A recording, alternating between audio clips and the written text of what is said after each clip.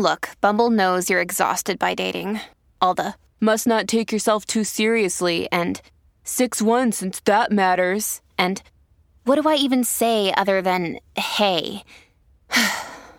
Well, that's why they're introducing an all-new Bumble with exciting features to make compatibility easier, starting the chat better, and dating safer. They've changed, so you don't have to. Download the new Bumble now. This episode is brought to you by Snapple. Want to know another Snapple fact? The first hot air balloon passengers were a sheep, a duck, and a rooster. Ridiculous. Check out Snapple.com to find ridiculously flavored Snapple near you.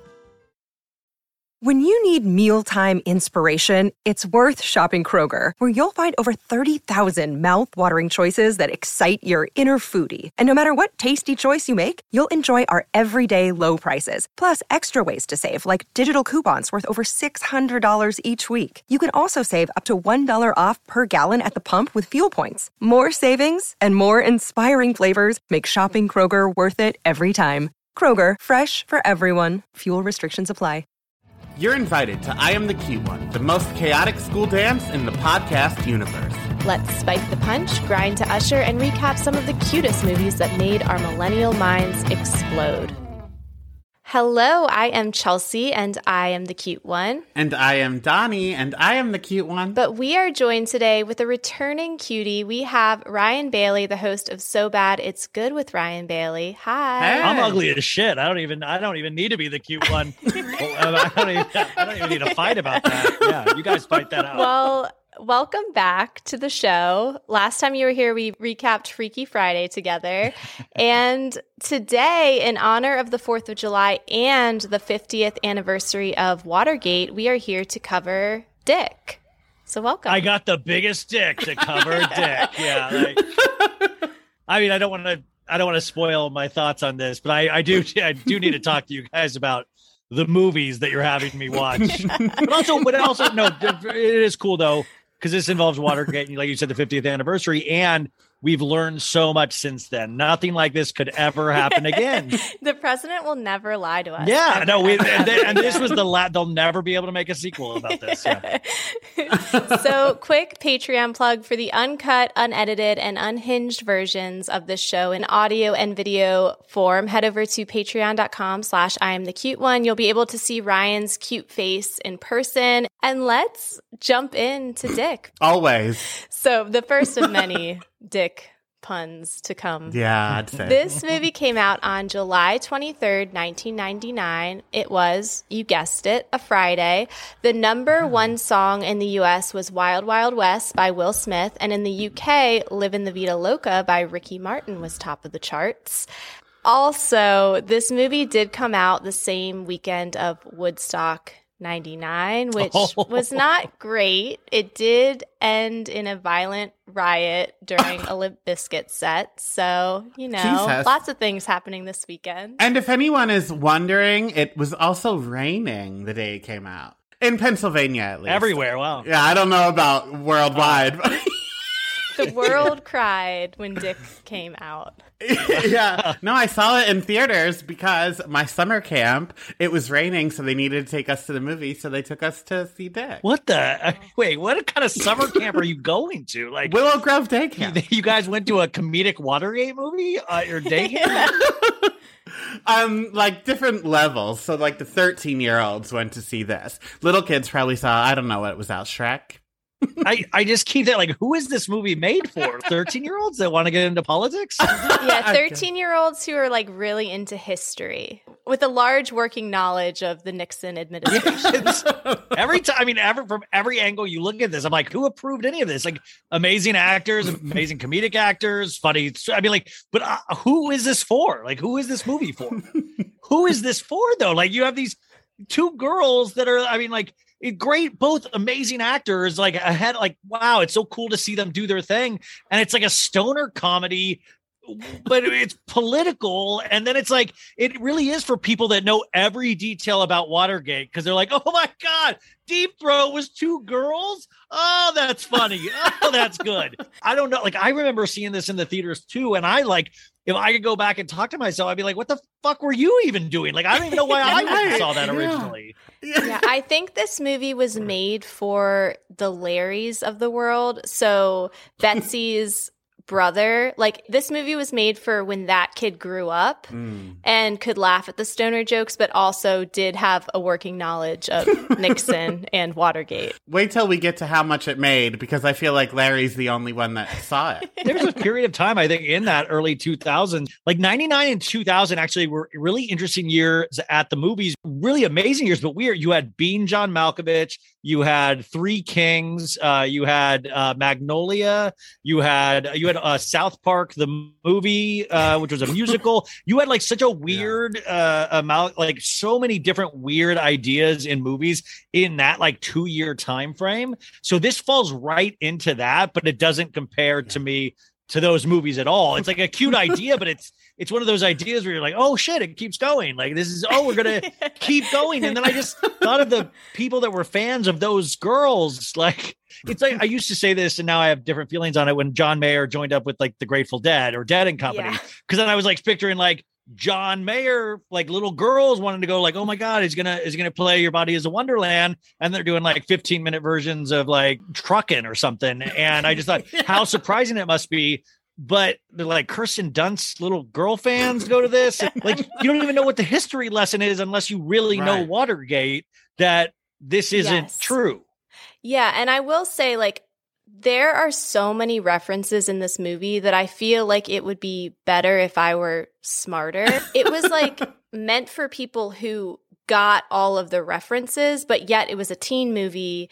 And I have to assume the average teenager in 1999 wasn't like a history buff that knew all the ins and outs of the Watergate scandal. Right. No, I mean, not at all. And that's why I kept just going like rewatching it. I was like, who is this for? Like, I mean, like even when you pitch this idea to somebody, you know, like studios go, okay, this is for this mixed with this. And I was like, I mean, was this just a crapshoot? And we're like, oh, Kirsten Dunst said she'd do something with us. So, and then Will Ferrell at the time was not even at the height of his Will Ferrellness. So he was kind of not undiscovered because he had SNL, but I keep getting just confused about, like, even when I take it seriously as a movie, you're like, but why? Why is this? Why does this still exist though? I wonder if this was after, I mean, I know it was after, but I wonder if they like tried to do what Forrest Gump did, but for the younger set. But the difference is it's for the younger set.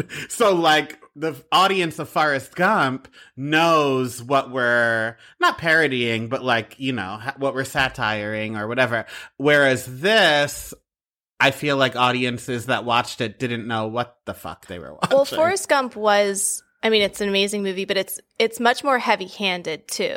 Like, it's much more obvious about like, and this is what happened. This big event, this is now how Forrest has somehow found himself in this. Yeah. Whereas in this situation, it was like they storm out and they tell the guy like, you know, if you stay, you're going to be just as bad as him. If you don't have that working knowledge, then you don't know that that's the guy who ends up testifying against Nixon. So it's like, you miss all of these. Yeah, honestly, the only reason I knew so much watching it today is because I just watched that Julia Roberts miniseries about Watergate. So, like, I saw it for real, and then I got to see whatever the hell this was today. And I was like, oh, I get it. Well, and even at that, I think around that time, or maybe a couple years earlier, they had the Oliver Stone film Nixon, where Anthony Hopkins played Nixon, but even that bombed. So I didn't know. They're like, well, that's a huge bomb. You know what we should do? Put 2 girls in it, 2 young girls. So can you hit us with some background and trivia, Donnie? I would love to. So it was directed and written by Andrew Fleming, who also wrote and directed The Craft, Nancy Drew, and Hamlet 2. And in things that he just directed and didn't write, he directed 11 episodes of Emily in Paris and 4 episodes of the greatest sitcom ever made that nobody else was smart enough to understand except for me, Grosse Pointe, the short-lived sitcom on WB. So if you ever want to talk about Grosse Pointe, please slide in my DMs. I'm the only one in the world that watched it, which is why it was canceled after 12 episodes. But anyway, this movie, the budget was $13 million, and it made, what do you think it made? Worldwide. 10 million. I bet it was like 8.3. You're both too high. It's $6 million. That's worldwide. Yeah, worldwide, and that's me rounding up. And now we know, even in retrospect, it's not like this was before its time. Like, it's not like this grew. Like, wow, this movie got better and better and better as the years went on. I do need to speak my truth. I love this movie. I really do. Wait, Chelsea, you're the one that doesn't see any movies. Now it's coming to me. I think when you asked who was this for, I think it was for me. I was trying to yes and you for a little bit there, but my dad is like obsessed with, like, we went to like the Battle of Gettysburg as a family vacation. He would become obsessed with some historical thing. And for a little bit there, it was Watergate. So I was the teenage girl coming to this movie. Who John Dean? Ooh, John Dean. Oh, they got a good I was like, John did Dean. you catch that one? Yeah. Who's Haldeman? Oh my God. Yeah. So I think that it was written for Larry and me. All right, well, there's two. I love that you can make movies like this. I just always get scared that like this obviously didn't make any money. So I get scared of like you probably can't swing for the fences like that. Andrew Fleming, though, I will say I love Hamlet 2. I thought Hamlet 2 was hysterical. And Emily in Paris kind of seems like a parody of itself, even though it's taken seriously. Emily in Paris reminds me of when Kristen Wiig and Will Ferrell did that Lifetime movie and they played it straight. Yeah. And nobody could tell if it was supposed to be funny or not. Like, that's what Emily in Paris is to me. It is a parody, but they're all playing it straight as this terrible Netflix show that I'm obsessed with. I will say, like, I enjoyed the first like half hour, and then you're like, okay, well, I get the joke now, and then it's like, oh, it keeps going, you know, like you're like, okay, yeah, I get it. I still get it. I get what you're doing. I get that it's still funny that these girls like, oh, okay, she's in love with Nixon now. Okay. I don't know. But then for some, like, sometimes even you just brought up that Lifetime movie with Kristen Wiig and Will Ferrell. I remember that. I remember like loving it for the first like 15 minutes. I think there was like one scene I was dying over. And then I was like, oh, I got to watch an hour and a half more of this. Right, it's still a Lifetime movie. Really quick trivia for this movie. Most of the clothes used in this movie are actually from the 70s. Wow. And surprisingly, the real John Dean and Ben Bradley were approached to play themselves, but they declined. Can't imagine why. Yeah. Well, that's it. You know, if you in today's political sphere, I'm sure everybody would sign up to be in the movie, you know? Yeah. Yeah. Before we make you break down this cinematic masterpiece in 1 minute, Ryan, what character, if any, do you identify as in this movie? Nixon. He was just trying to do a good thing, you guys.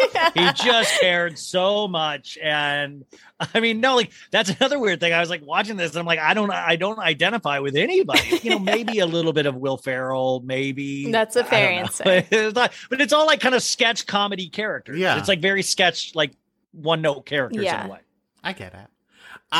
So with all of that said, I connect to Betsy, Kirsten Dunst's character. I think she's dumb, like me. I think that when she was upset about her brother going to Vietnam, and then we find out she was really upset about like how the room will look once it's her room.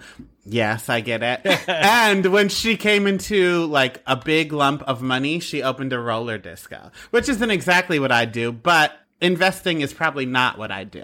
Spending it to open some kind of flash in the pan business, that's where my money would go. Yeah, I included you and I together, Donnie, because why just insult myself when I can insult both of us at the same time? So I said that we are one part Arlene and Betsy and one part Woodward and Bernstein, because we are just across the board, like total idiots who are just like flopping our way to the top. Like it'll be fine. We'll make it, but we're morons. Yeah, I accept that.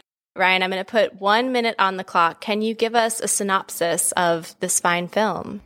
I can try. Okay, guys. There was a thing called Watergate in the 70s where Richard Nixon ordered the break-in of the Watergate Hotel, and it kind of took down a nation, or took down the Nixon administration. So this movie postures the question of what if Woodward and Bernstein were the people for I think the Washington Post that actually broke this story, and there was a character named Deep Throat. They fed all this information to Woodward and Bernstein, who we don't know who it is. It says that it's these two stoner high school girls that were Richard Nixon's dog walkers. But they also there's also all these funny things where they make Richard Nixon cookies, but there's weed in it. And he's like, oh, special cookies. it's like a series of accidental, unfortunate events that actually lead to the fall of this president, because the president just thinks of them as, these girls got nothing going on upstairs.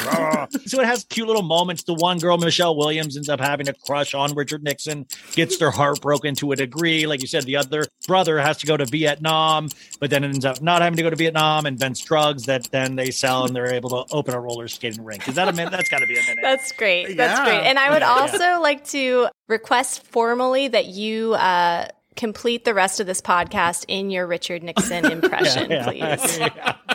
Hello, Patreon subscribers. Hello. So this movie opens present day with aging reporters Woodward and Bernstein still refusing to reveal the true identity of Deep Throat, the person who blew the Watergate scandal wide open. We then travel back in time to meet the teenage Forrest Gumps of this film, Betsy and Arlene, who are poorly typing a letter to Tiger Beat, explaining why Arlene should win a date with Bobby Sherman. They sneak out to mail the fan letter, inadvertently tipping off the police to the Watergate break-in. These two girls are boy crazy, carefree, and completely oblivious to the fact they are about to find themselves in the center of a national scandal. Now, speaking of centering themselves in the Watergate scandal, last episode I introduced to the cutie cinematic universe my grandfather Pepe, who is just a character. Recently for Father's Day, I gathered with Pepe because he is my grandfather, and he told me that his roommate at the seminary was personally responsible for Watergate because he turned into a pimp who had some sort of call book that was in the Watergate that the people breaking into the Watergate were trying to find this little black book of names of politicians who were sleeping with his prostitutes. This is not confirmed. I cannot say if it's true, but Pepe said it's so. So I'm just throwing that out there too. Wow. Does Pepe make up a lot of stories about like Watergate and stuff? I mean, is this like a normal for Pepe to make up stuff, or is this? So Pepe loves attention, but there are always kernels of truth. He's kind of like the dad from Big Fish, the movie, where like there's always nuggets of truth. So I don't know who's to say if his seminary buddy got out of the seminary, didn't become a priest, became a pimp instead, and started Watergate. Big Fish is one of the movies you've seen? Yes. I'm glad we graduated to like now like the hot thing is like serial killers. Like it used to be like I was in seminary school with somebody from Watergate. Like, and now it's like I was close to a serial killer, you know. Yeah, so I don't know. I'll have to ask follow-up questions to old Pepe, but he seemed very passionate when he told me about this. So wow. He's like, have you seen Dick? It was a lot like that. The character Arlene was based off of me. So the next day, the girls go on a field trip to the White House where they are basically more excited to eat McDonald's than learn anything educational, which honestly, same. Wait, I need to put a pause on this. And this is not about a field trip to the White House. But when my 9th grade drama club class went to New York to see Aida for a field trip, there was this girl that skipped Act 2 of the musical so she could go see TRL, and then she like snuck back. She didn't get in trouble. She didn't get caught, but I was so offended that she skipped a Broadway play that I told on her, and then she got in trouble. Donnie. Wait, there's so many things wrong with that story. Like, wait, like, is that even possible to go just randomly sneak off to TRL? Like to get into TRL? No, or just like, outside the building? Outside with the posters and stuff, which made me even more angry. You spent however much money for a ticket to a Broadway production, and then you go stand on the street with riffraff? I feel like you should have let this girl have her day, and you snitched on her, like, just because you thought she should be at the second half of a Broadway show? Well, that's true, yes, Ryan, that is why I snitched, but also, like, if anything were to happen to don't your even safety. act like you were concerned for her well-being. You're like, this girl made it back safely, so now it is my duty, because what if she hadn't made it back safely? And, you know, anything No, but also, I will say, and this has nothing to do with the other. I just want to connect dots for our listeners. The girl during our High School Musical episode, the girl who was not in the play, but I thought she was, and I told her congratulations on the cast list. This was her. Oh my God. So you just ruined this girl's entire high school career from top to bottom. It kind of sounds like you might have been a weird kind of type of bully. A little bit. But also, to connect more dots, this is also the girl that was my middle school girlfriend that broke up with me after our first kiss. So, is it all on purpose? We'll never know. But this was also the girl that I stood outside of her bedroom every night during the summer of 97.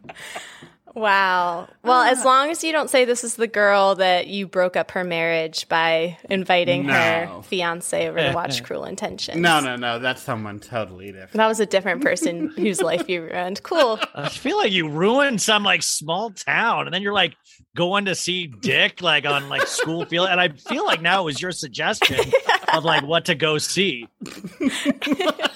Snitches get stitches, Donnie. And there's a reason why my 3-year-old, whenever she comes to tattle, I look at her and she goes, "I'm not a snitch." And she runs away because I'm like, don't snitch on your sister. You guys are a team. You're supposed to gang up against me. Don't tattle. Well, the good news is they do.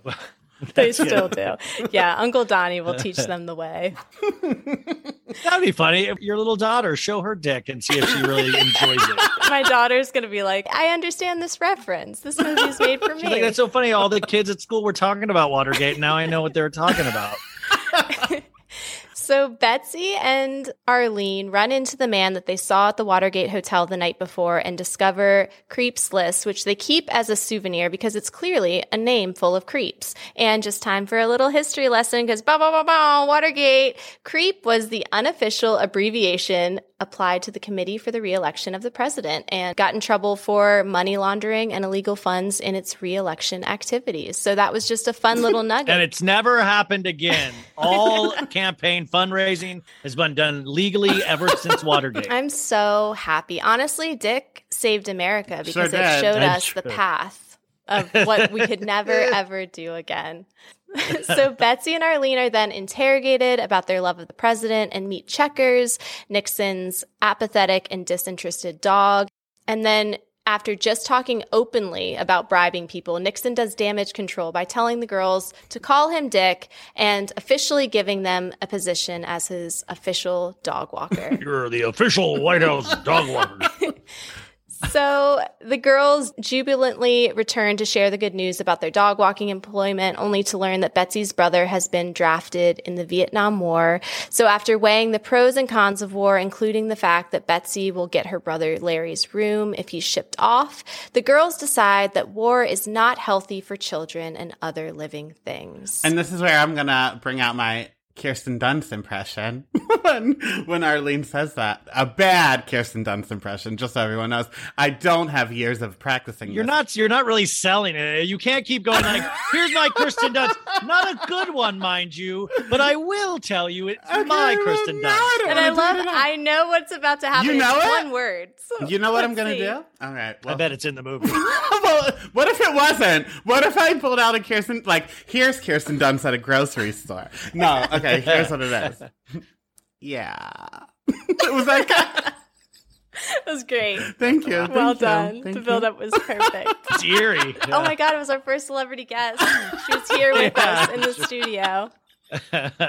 You transformed. Well, that second half of that musical that you stayed for really paid off. The skills really translated. Yeah. And so they get Dick mega stoned on weed cookies and ask him to stop the war, which this exchange leads to the president publicly declaring that the war is over, and Betsy and Arlene are given a new title that they can put on their resume. In addition to being official dog walkers, they are now secret youth advisors. So this position swears them to secrecy, but naturally, these two chatty Cathys can't keep their mouths shut and basically tell any person who will listen about their exciting White House adventures. I think I would do the same. I can keep other people's secrets very well. If you told me whatever, I could keep it until I I was going to say until my deathbed, but even then, I would die with your secret. But I have no secrets. I'll tell anyone anything, which is why I'm so pissed I haven't been on reality TV yet. What's the issue here? Well, maybe that you don't have issues. No, I have issues, Ryan. I'm just open talking about them. You want to hear about my marriage problems? Fine. You want to hear about me coming out and my dad being an asshole? Fine. Here I am on the podcast talking about it. But reality TV doesn't want me. Well, ask, believe, receive. Glad we went down that rabbit hole together, Donnie. So, as Washington Post reporters Woodward and Bernstein are uncovering the details of the Watergate break-in, Arlene has replaced Bobby Sherman as her celebrity crush. She gets contact lenses, crafts a scrapbook full of memories and evidence, and builds a shrine to her new soulmate. In short, she loves Dick. We all do, honey. I'm not even thrilled. I'm not even thrilled with mine, you guys. So Arlene and Betsy discover Nixon's recording equipment, and Arlene takes this opportunity to spend 18 and a half minutes professing her true love for him, complete with a rendition of Olivia Newton-John's Hopelessly Devoted to You. Have either of you done anything embarrassing for love, or like left any voicemails that, you know, make you want to die a little? I'm extremely thankful that social media wasn't around when I was in high school, because I read so many bad poems, and I know I would have put some online, but I know I would have just done that, even though like, oh, this is stupid, and it would have been stupid, but I would have also hoped she would have seen it. But I did a lot of what I thought was romantic gestures, but it's creepy. It's like, I remember this girl, Dana Pauly. She was like the Peter Piper pizza girl in Arizona, which is like a franchise pizza chain. Okay. Like I just had a crush on her. She was 2 years younger than I was, but she was so pretty. We were in show choir together, which is, so like, yeah, I was a huge, bad boy. I was in show choir. And so my buddies, Dusty and Paul, were like, yeah, ask her out. I've never asked out anybody in my life at that point, and I've only done it a couple of times since. And I was like, ask her out. So I asked her out. She was like, yeah. And I was like, oh, nice. And then the next day she came to school. I remember she was like, would it be cool if we did it as like a group thing? And I was like, oh, and I knew from TV that's not good, but then my friends were like, you know what? Do it. And I was like, you know what? Yeah, I will do the best group date you've ever seen in your life. Like, I'll do it the best. And I had worked all summer at the movie theater, and I took I don't even know why I had access to this money, but I like $350. I bought a whole new outfit at the Gap, including a sports jacket, which it's fucking Arizona. And my mom lent me her cabriolet with like the top down. And then I found out like on Wednesday though, that this kid flunked out of the school play. It was called A Perfect Murder. And this kid failed out, and they needed fill-in, and they asked me to do it. But it was only like 4 lines at the very end, but it was like the climactic part where it turns out I'm the killer. But then I was like, whoa, in my head, I was like, she comes, sees me in the play, automatic panty dropper. And then we go do a group date, I'm like, she'll be so impressed. It's going to be awesome. And so then I bought like 50 tickets to a movie, but everybody said they were going to pay me back. So it was like the biggest group date you've ever had in your life. So she comes to the play. My buddy Dusty and Paul are there, and my other friend Marissa. I come out, and I thought I looked badass, but I was in a full policeman's uniform. And now in retrospect, I realize I'd looked like Rosie from Jersey. And so I come out, and we're in high school theater. I come out, and my friends Dusty and Paul start losing their shit. They're like, and it's like, this is a drama. Like, I come out and like, you killed my wife, and then I killed this dude. And I'm in like heavy, like I didn't realize how heavy the makeup was. I wasn't like Daniel Day-Lewis back then. So I totally heard specifically what was happening. And all I could think was, oh my God, Dana's in the audience. So I turned bright red on top of all the makeup I already had on. And then I ended the show, and my like drama teacher made Dusty and Paul apologize because they were in the theater. So I was like, okay, just forget about it. I go put my new outfit on. I come out. I'm like, and then it was like me, Dusty, our friend Marissa, and Dana in my mom's red cabriolet with the top down, and we're driving. And I was like drama club, so we were playing like the Saturday Night Fever soundtrack. Like that was really, I think this is way past Saturday Night Fever even being in the movie theaters, but it was like disco, yeah, Staying Alive. I still love Staying Alive.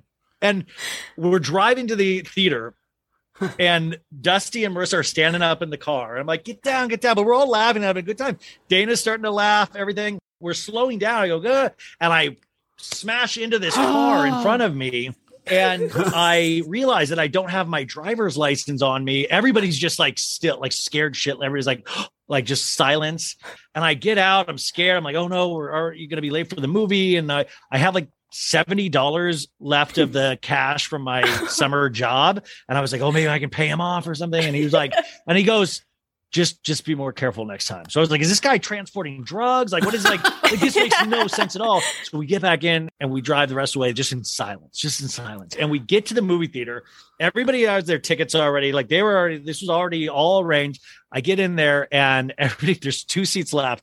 And I give that to her and her friend Nicole. And I stand at the back of the theater. And then halfway through the movie, I went out and just bought like Red Vines and a soda and just sat on. I remember I bought a USA Today. And I read the entertainment section of USA Today.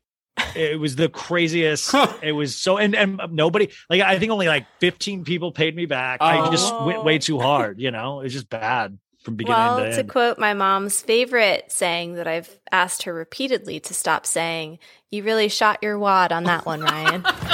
Cuties, I cannot see a movie without pretending I'm in it, and now it's your turn. Have you ever tried to use the Force when no one's looking, or thought about what superheroes would win in a fight? Then you'll want to stop what you're doing, unless you're driving, and visit Sideshow.com. Your eyes do not deceive you. They have a life-size, impeccably detailed replica of the child from Star Wars The Mandalorian. Now, I don't mean to brag, but Sideshow did send me the child. I call him Baby Yoda. I have since learned that is not his name, but he is my son now, so I will be continuing to call him as such. And we have been playing dress up, having photo shoots, and just having a grand old time. But if that one doesn't speak to you, how about a movie-accurate statue of Christopher Reeve as Superman? They got that too. But just wait until you see the incredibly lifelike figures of Robert Downey Jr. as Iron Man. We are thrilled to have Sideshow sponsoring our podcast today. They offer a wide selection of premium figures, statues, and fine art from the worlds of Star Wars, DC, Marvel, Harry Potter, Lord of the Rings, and so much more. These limited edition, handcrafted, officially licensed collectibles bring pop culture's biggest icons to life in your home. And here is the best part. You can get an exclusive $50 off your first order of $200 or more. It's a great opportunity for new customers to dive into the world of high-quality collectibles. Or you can gift it to that super geek in your life. Perhaps that person in your life that you know would cringe when they hear that I've been letting my daughter sleep with my Baby Yoda. And again, that I refuse to stop calling it Baby Yoda. Plus, shopping at Sideshow earns you 5% back in Sideshow rewards, meaning for every $100 spent, you get $5 back in rewards that can be used on future purchases. While geeking out is its own reward, your collection goes farther with Sideshow. So, what are you waiting for? Visit Sideshow.com, promo code CUTE1 right now, and get ready to let your geek side show. Oh, that's clever. Sideshow. Like Sideshow.com? I get it. Like what you're hearing? Head to patreon.com/IamTheCuteOne for more. There you can find uncut, unedited, and unhinged video and audio footage of current episodes. That's patreon.com/IamTheCuteOne. See you there. The multiverse, I keep hoping that actually is true, because I'm like, there's got to be a me in the multiverse that fucking knocked that date out of the park, Yeah. Or I just told her friend, I was like, hey, find your own effing seat. I'm taking this one with Dana. We've been through enough tonight. And it was her friend Nicole. She was like this tiny girl, I remember. That would have been great. I was like, get in the back, toots. And then you throw an Entertainment Weekly at her. Read this. Yeah. Read this Us Weekly. Yeah. So, despite the fact that Dick told the gals that he totally doesn't know anything about that Watergate thing, no way Jose, they start to have their doubts, especially after seeing the way he treats poor checkers and listening to his recorded conversations to discover that this man has a potty mouth. So Arlene hates Dick. Dick just disgusts her, and the girls decide they can't let Dick ruin their lives. So Betsy and Arlene crank call the radical mudlarking bastards, Woodward and Bernstein, which leads them to giving up the creep list information and scheduling a parking garage rendezvous. This call also coincides with Betsy's brother Larry getting caught going to a porno movie, Deep Throat, and so an alias is born. Beautiful. I want to use this time too. I've never seen a porno in the theater. Of course, I've seen like clips of like twink boy gets his back blown out by basketball team, whatever. The whole team? Ryan, there's a whole world out there. God. The chiropractor. But the first porn, I was excited, like, and back then there was no way for me to see it for free. So you had to like pay for it, and I was still living with my parents. There was no way I could do that. But there was a porn called The Hole, and it was like The Ring, except wait, it gets even better. There's going to be a connection that both of you understand is going to get crazy. Are you about to tell us you have a hole, Donnie? I do. No, it was called The Hole, and it was like The Ring, except straight boys turn gay after 7 days. But it followed the plot of The Ring exactly. Like someone was trying to end this curse from happening, except all these straight boys kept turning gay, whatever. What was the proverbial well that they were coming out of? Already better than Dick, by the way. Already solid, yeah. No, just the well. It was still the well. Mm-hmm. Okay. But the lead of it is Frederick from $1 Million Listing. Wait, Frederick did porn? Yeah. Wait. His name was Tag Erickson. Wait, are you kidding me? No, I swear to God, I'm going to pull it up. Not the video. But is this like a hidden secret that we don't talk about in the Bravo community? I mean, it was based on a great horror movie. There are far worse porn plots out there. Well, it must have been like that couldn't have been his only one he did. Like, I packed it all up after my first and last porno. He was like a thing for a little bit.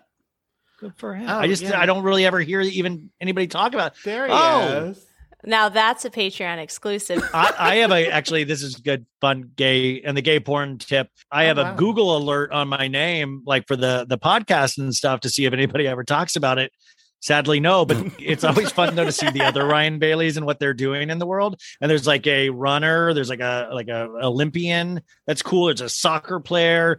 A lot of different Ryans get married. And then there was one, because somebody wants, like the Urban Dictionary, this doesn't exist anymore, but Urban Dictionary had Ryan Bailey. You could type in and it said someone who likes to eat ass on camera. And I was like, who did this? I thought somebody was upset at me. Chelsea's literally marking down the minute, like this is cut this. But what turns out, there is a Ryan Bailey that's like gets his back blown out and loves to eat butt on camera. And I was just like, wait, wow, it takes all different kinds of Ryan Bailey. But like, I'll still get, like sometimes it'll go like months without getting Ryan Bailey in a Google alert with the porn guy. But then sometimes like I had 4 of them last week. And I was like, that guy is busy. Wait, he's looking them up right now. Yeah, I am. Yeah, and he has the title of this movie right in his rectum in this photo that I pulled up.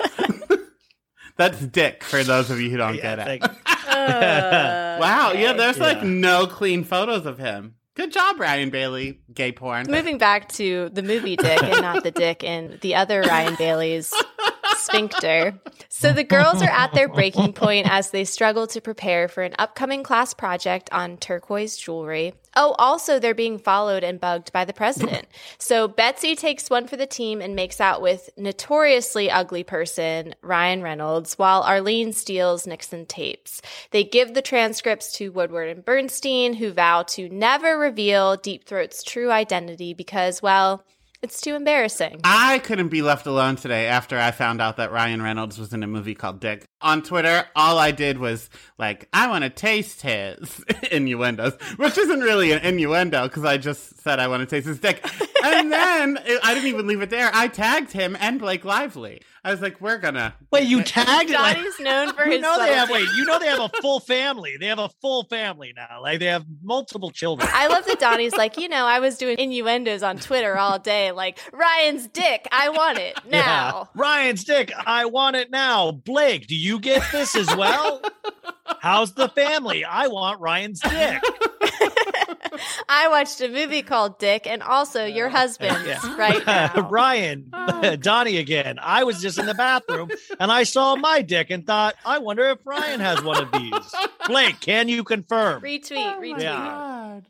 So as Nixon prepares to resign, he listens to and promptly deletes Arlene's recording where she serenaded him and professed her love. And now for our history buffs, there really was an 18.5-minute gap on these tapes. Once again, this movie, just a masterpiece. See, that's what I'm talking about. It's like, how many people are going to even know that? Like, because the people that are true Watergate, like, are they rushing out to see Dick back in the day of like, oh my God, they got it all right. They got it all right. That's amazing. Like, I mean, that's what I just kept wondering. Like, even the people that would appreciate this stuff probably wouldn't see this besides you, Chelsea. I mean, and so as Nixon flies away from his job and his dignity, much like the three of us after recording this episode of I Am the Cute One, the girls have one final message for the president. You've sucked, Dick. Classic. And like Ryan said, it'll be different now. The president will never, ever, ever lie to the public again. Yeah. I mean, I just back to the Ryan Reynolds, not his dick, but the thing that he popped up in. And also, like, I mean, shout out to the casting, though, because the casting is great. I mean, it's all like, even comedically, like, you had Dave Foley, Jim Brewer, like you had some, like, for the underground comedy scene, these were all kind of heavy hitters per se. Like, you could see SNL people, like, if they had made this today, I'm sure like Kyle Mooney and all they would put in all of these kind of underground, for at the time, comedy people. And I appreciated that. I just thought all of the, Back to the Future kind of isms of like, oh my God, when he goes back to the future, then when he comes back, they hit that tree and now it's Lone Pine Ball. It's like, yeah, it's clever, but like I just kept wondering who's appreciating this besides Chelsea. Right. Again, this movie was made for me, but I think I understand that criticism. And I think that there is a reason why it flopped in the box office, because it was a teen movie focused and centered on two teenage girls that was made for, like, presumably at that time, like, almost middle-aged men who had lived through it and understood all the references. So it was like either setting those men up to be creeps or setting teenage girls up to just not understand any of the references that the writers clearly, like, painstakingly took to set up, if that makes sense. Well, there's a sad element too of it, even just enjoying the movie. It's hard just because of our current political climate. But even if you think about like, oh shit, it's a president with a young girl in the Oval Office. Oh no, like the Bill Clinton of it all and the Monica Lewinsky. It's hard to do comedy about political I mean, I don't know. Like the actuality of our political system now is really funny if it wasn't so horrifying. But I just find it then in a movie, you're just even more like, I just kept thinking of like, oh, thank God there's not a sexual relationship between Nixon and one of these girls. Thank God it's just like a crush and not something even further, and that's what I'm used to. That's what I'm used to when I think about political things now. Yeah. And thank God there's two of them. Yeah. Like, if it had been just one teenage girl, I think I would have been on edge that whole movie. But I'm like, well, they're a duo. They're going to look out for each other. But come here, lady. Hey, take that top off. Hey, Checkers, get out. If we were to bring this movie to present day, who would we recast in a remake, or what would the plot to a sequel be? You could literally lead up to like two girls that actually caused the insurrection if you wanted to go right wing. I don't know, but it's like, I think now is probably not the time to make that movie, but that's, and then I was like, who would cast? You could go with like, trying to think who were considered like you could do the girl from Stranger Things and Olivia Rodrigo or something. I don't know. I'd see that. Yeah. Well, in 10 to 15 years, they can make a teen comedy for all those teenagers that lived through the insurrection and really get all the references. I actually, Ryan, my head was in a dark place too when I was recasting or thinking of the plot, because I was thinking of two teenage girls on the message boards being like the mind hive. Oh yeah, they're QAnon. That's kind of brilliant. I did And again, Ryan already touched on this. The tone, there would be no way to actually make it. But time-wise, it would work. And I did research for this because I wanted to make it work so much. So, Watergate was 1972 and the characters were 15. So, if we follow these two characters, Kirsten Dunst is 40 now, which is 25 years after 15. And 25 years after 1972 is 1997, which is when the Monica Lewinsky scandal happened. So it could still be like them Forrest Gumping this scandal. You're a sick man, dude. I'm going to need you to take a break. Like, take a couple of weeks off. Donnie's got his cork board with the timeline and he's drawing. By the way, Donnie pitching this like, I've got a perfect sequel movie idea. It's a big blockbuster idea. And they're like, how much did Dick make? $6 million. We could do a sequel to a $6 million. It would be just what the country needs right now. I love that, Ryan, you just, for those not watching on the Patreon, you literally did the equivalent of like clutching your pearls. You grabbed your chest and your jacket and pulled it together tight. Meanwhile, your suggestion was to cover the insurrection. Listen, you asked me for a suggestion. I'm not I can't be just like, oh, like a primary or something, no, that's what's going on right now. Yeah, you're right. But that cigar, a bridge too far. Well, it was either that or Mason Gooding and Keke Palmer. So I had to choose. Are we doing heavy research or tried and true cast? Every week. Just throw Pete Davidson in there. God. Yeah, you would get like Pete Davidson as one of the comic people. I'm trying to think who else is like the hot young comics right now. Maybe Gerard Carmichael is one. Oh, yeah. Mm-hmm. I would make Aidy Bryant, Monica Lewinsky, hands down. Star-studded event. Did you like the impeachment Monica Lewinsky TV show? I boycott Beanie Feldstein, so didn't watch. Wait, this is great, actually. I've been curious about this she is supposedly horrible in Funny Girl, right? Yeah, that's what I hear. So why is the Beanie is back? Like, why is she even taking breaks to begin with? And then she's only doing 6 months, right? And it was a COVID break. Oh, she had COVID. Yeah, she had COVID. Or did she have COVID? Like, you have COVID now, Beanie. We're going to maybe, because after the reviews came out and she didn't get a Tony nom, that's when she got COVID. So she left for 15 days, came back, the Tonys happened. It didn't win anything. It was only nominated for one thing. It didn't win. And then 2 days later, her and Jane Lynch announced they were leaving in September. But you haven't seen it? No, but I hear she's awful. Because he boycotts her. So if Leah Michele is coming, why wouldn't Jane Lynch stay? So it could be like a Glee reunion. Because I think she hates her. See, I didn't realize what a reputation Leah Michele got for herself in the last 20 years. Which, how bad must Beanie be if they're like, yeah, let's bring on the illiterate monster, Leah Michele. Well, final thoughts. What for us, if anything, about this movie aged well, and what aged like blockbuster? The cast aged well. I mean, seriously, what a great cast. Those Kirsten Dunst and Michelle Williams, for them to still be working at the level they're working at and to be considered, still two of the best female actors that we have. Mm-hmm. Like, there's no joke there. That's just who they are. Michelle Williams, especially, just like the way she was able to build from Dawson's Creek to, to the career she has now, deservedly so. But I mean, really both strong female leads. No, I don't know that anything aged poorly. I think some parts just never worked.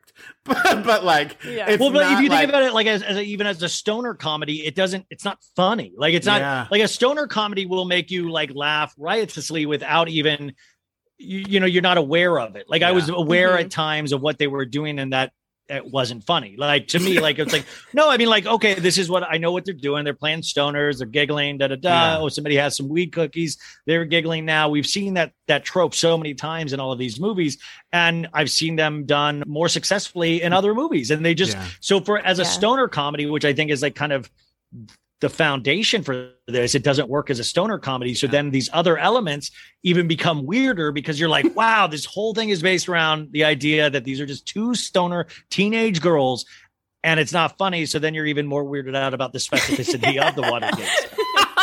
The jokes hit for me because I have the experience of being a vapid, silly teenage girl, but I am not the target audience of this movie. So I wonder if it had been more of a two idiot 70s bros who are high, doing dumb shit and wreaking havoc in the White House, if that would have made it translate more on screen for the intended audience. But like, there is a level of like, it's kind of creepy for the guys who are in that age demographic to understand all those references, to come and watch Michelle Williams and Kirsten Dunst be these like very, very young, naive girls on screen. No, but it's not. And I don't want to say the acting is bad, but because they fully commit to it. Like, I mean, like I never once felt like I was like, oh, she's phoning it in. Like, they really committed to the giggling. They committed to all of the choices. I just, if for some reason, just did not click. Yeah. But maybe it clicked for a lot of other people. I don't know. Now, obviously not a lot of people, but just me and Larry mostly. Yeah. No, it was one of those nice ideas, but the reality of that nice idea is I have to sit there for an hour and 40 minutes when it was just like, oh, this would have been a funny, like I was like, oh, could they have done like a 5-minute SNL, like in between like film sketch of this was the, and Woodward and Bernstein. Like, if you condensed it, I don't know, like, or even now I wonder if this would have been better as a series. So you could have like opened it up a little bit more. I don't know. Well, Ryan, if we can ever convince you to come back. Oh, this is firmly done. Like, we'll never be talking again. Yeah, no, this was the end of our friendship. This started my weekend and it did not get better from this point. Well, if we're allowed to be friends and we have you back, we'll have you choose your favorite movie from your former years. Maybe one of Ryan Bailey's classics. Yeah. Hey, there we go. We can watch The Hall. That's another idea. That's funny. Like, how would you ever view a dirty movie? Like you like, oh, and then the choreography was like, I mean, like there's only so many things I would imagine you would say about a dirty movie that is not like completely personal to you, The camera angles are just remarkable. The way they were able to zoom in on that dolly was just... God. Yeah, kiss, So sorry guys. Sorry everybody listening at home. What are your upcoming movies that you're doing on this? So next week, and now we're telling everybody, next week we're doing Welcome to the Dollhouse. Would have killed that one. Would have crushed that one. We have Melissa Beck from Real World New Orleans coming to cover it. No way. Yeah. I love Real World Homecoming. Oh my God, that's amazing. I love that. Awesome. No, but I do appreciate that you humor us and allow us to torture you time after time with just full movies that you have to watch and sit through to record with us. So I actually do love watching movies and I love talking to you guys. So thank you so much. Yeah, so if people are living under a rock and don't know where else to listen to you, pimp yourself out, much like my grandfather's roommate in the seminary. Yeah, it's called So Bad It's Good with Ryan Bailey. Yeah, I mean, you guys probably already know and decided if you liked it or not. If you like it, hi, hey. If you didn't, I'm so sorry, and I'm glad you found something else you like to listen to. But we for the people that do like it, we just started a YouTube, So Bad It's Good with Ryan Bailey over there. So if you want to see some of these Bravo celebrities and guests, go on over there. There's a full visual image, plus recaps are over there where I do some silly stuff.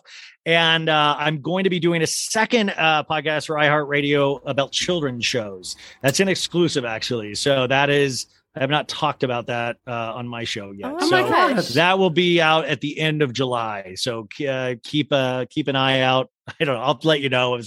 I'll let you guys know as soon as it happens, but it should be July. Yeah, that's awesome. Congrats. Yeah, congratulations. The government said I couldn't talk about kids, but now I can.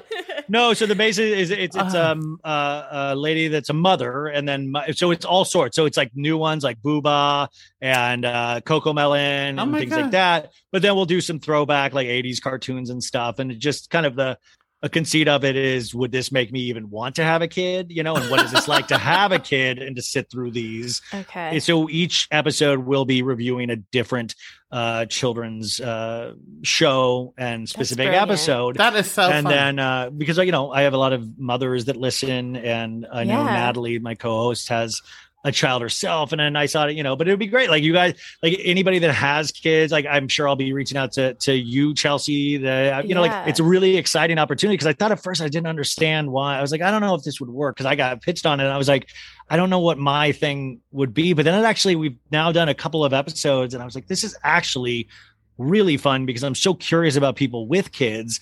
And then she gets to tell all of her experiences of raising her child and what they're like watching TV and what she likes and what she hates that her daughter watches. And I can just have that basic of like, yeah, maybe if I was stoned, I would dig this. Maybe if I was, it's really actually, so far, it's so fun and it's so nice to not have to talk about Bravo, you know? Yeah. Yeah. Congratulations. Yes. That's a brilliant premise. And I'm not pitching myself to come on, but even with or without me, my request to you is please cover Umizoomi. It's on the list. And Cocomelon, there's dark magic at work there. So yeah, I can't wait to listen.